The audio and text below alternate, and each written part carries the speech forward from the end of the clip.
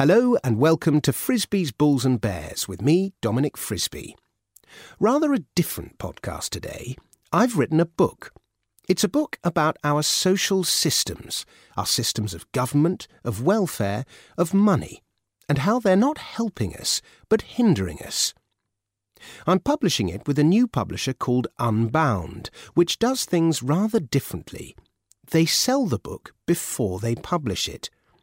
If enough books sell to cover costs, they publish, and if not, they don't, and money gets returned.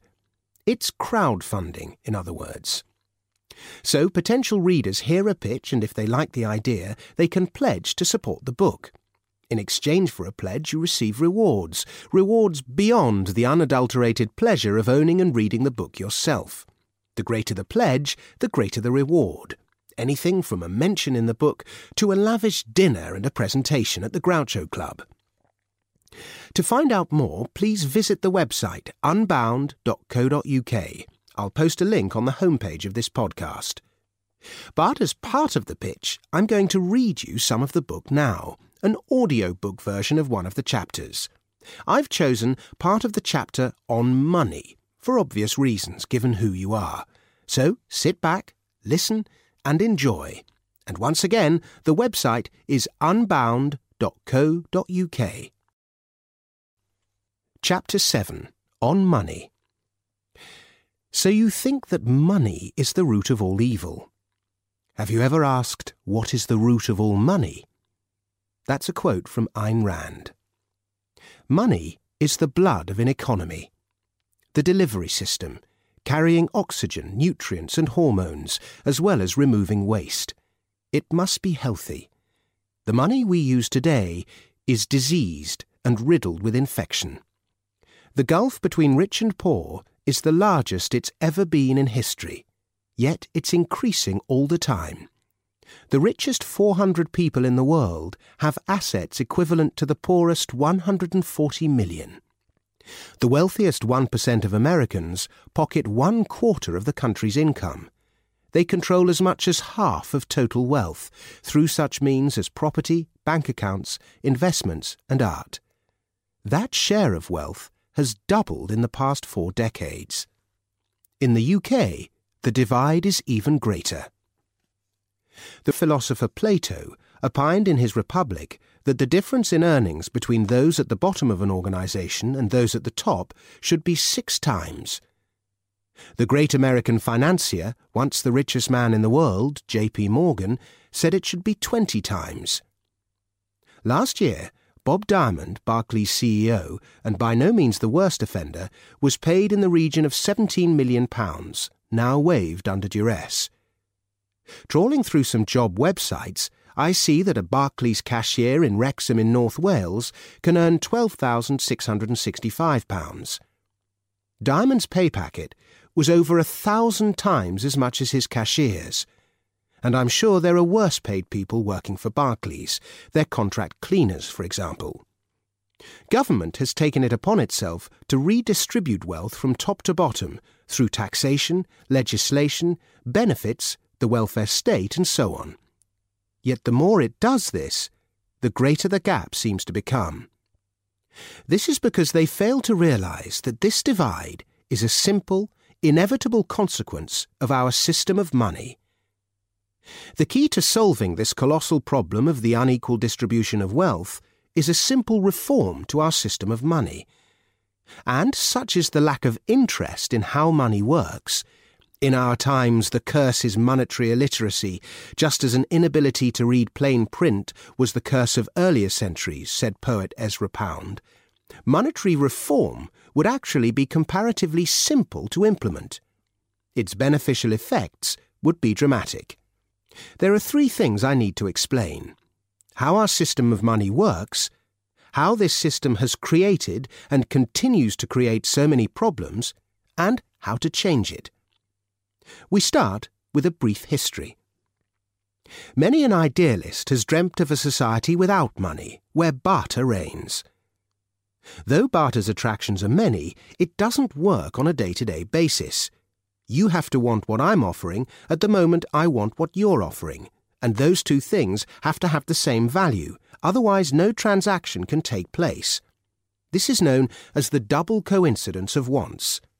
If you sell peanuts and I sell sofas, barter just doesn't work. You're only going to want a sofa once every 5 or 10 years, whereas I might want peanuts every few days. If you paid for my sofa in peanuts, you'd be giving me more peanuts than I could ever want. It's very unlikely that any trade can happen between us, even if I may actually want some of your peanuts. What is needed is some means to store the relative value of each product, which can later be used to buy something else. Money, in other words. There are lots of barter websites that have emerged and indeed thrived in recent years, giving barter a renaissance. But they all rely on some kind of system to store the value of the service you've delivered or the goods you've sold. Many use point systems. These are all, ultimately, alternative forms of money, entirely legitimate ones in my view, but forms of money nonetheless. Like it or loathe it, society needs money to function. Even the most primitive societies developed some kind of payment system. Early forms of money were commodity money. All sorts of different things were used: shells, cocoa beans, feathers, bits of metal, tobacco, even whales' teeth. At one stage, Roman soldiers were paid in salt, from where we derive the word salary. The most successful forms of money were, of course, metals, for 3 good reasons. Metal has universal and intrinsic value. It's durable, and it's divisible. Why is divisibility important? Different things have different costs. Divisibility brings flexibility to an exchange. One good apple might cost 60p, a smaller one 45p. But you can't really break up a shell or a feather or a whale's tooth into smaller units. They'd all lose their value immediately. Metal, however, can be divided. 1 ounce buys you 4 times as much as a quarter of an ounce, and so on. Plus, there is the relative value of metals, which makes them further divisible. Gold is worth more than silver, which is worth more than nickel, which is worth more than copper. So copper and nickel were used for low-value transactions and still are today, silver and gold for more expensive. Coins then evolved. It's thought the first were cast in 650 or 700 BC in the eastern Mediterranean. The beauty of coins is that they certify weight and metal content, while the coin issuer's stamp endorses the metal's purity. This brings surety to a transaction, which further facilitates trade. In fact, the names of most currencies today denote either the metal, the issuer, or the weight of metal. For example, the words silver and money are interchangeable in some 90 or more different languages: argent in French, plata in Spanish, shekel in Hebrew. The Dutch guilder simply means golden. The UK government calls its bonds gilts, which also means golden. The Scandinavian krone refers to the crown, the issuer's stamp. The German mark and the French franc are also words that denote the authenticity of the issuer, and thus the metal content of the coin. £1 sterling once meant a pound of sterling silver. Lira means the same. Once the currency of Italy, the currencies of Turkey, Lebanon, Syria, and Jordan were also known as lira. A French franc was 1 livre. The Spanish peseta and South American peso also mean weight. The Arabic dirham was a unit of weight, known to the Romans as a drachma, a derivation of the Greek word drachma, which means a handful. The dollar, it's thought, derives from the word taler, once a unit of weight of silver originally coined by one Count Schlick in the 16th century. From the other side of the world, the Thai baht was also a unit of weight. The Chinese yuan and Japanese yen both mean round shape, referring, of course, to the shapes of coins. For day-to-day transactions, gold was probably the least effective of the metals. Even a small 1/8 of an ounce gold coin, about the size of a penny or a cent, is worth a great deal, about £150 or $200 at today's prices. so the more common metals, copper, nickel and silver, were more useful here. But for precisely the same reason that even a small amount of gold is worth so much, gold was the most effective of the metals as a store of wealth. The practice of wearing jewellery is born of this. As well as to display wealth, jewellery is a means to store it. A half-ounce piece of jewellery around your neck might be worth the equivalent of, say, a 5-pound or 2.5-kilo block of copper, which is considerably less portable. If you take the entire world's gold stock and divide it by the world population, we would get about 3/4 of an ounce each.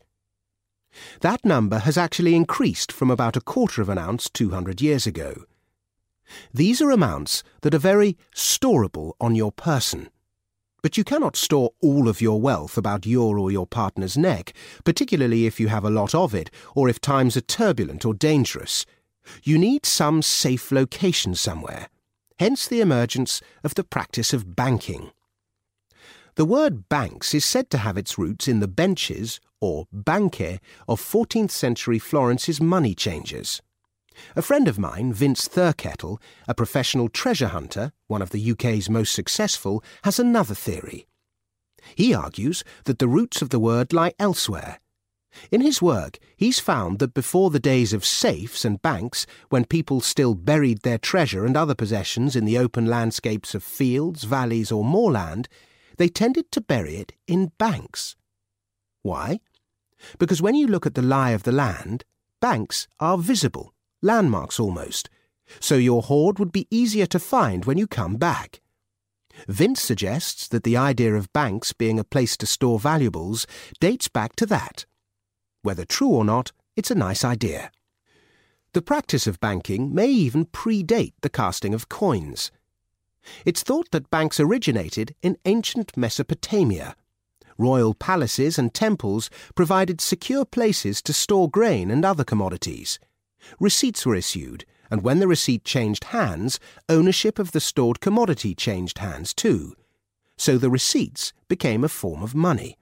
In Egypt, harvests stored in warehouses also led to the development of a system of payment. Written orders for the withdrawal of lots of grain were used to pay for things. By about 300 BC, the various grain banks, or granaries, had been transformed into a network, with the centre, where all the accounts were recorded, in Alexandria. The huge variety of unstandardized coins that were circulating from the time of ancient Greece onwards gave rise to another role for bankers, the infamous money changers.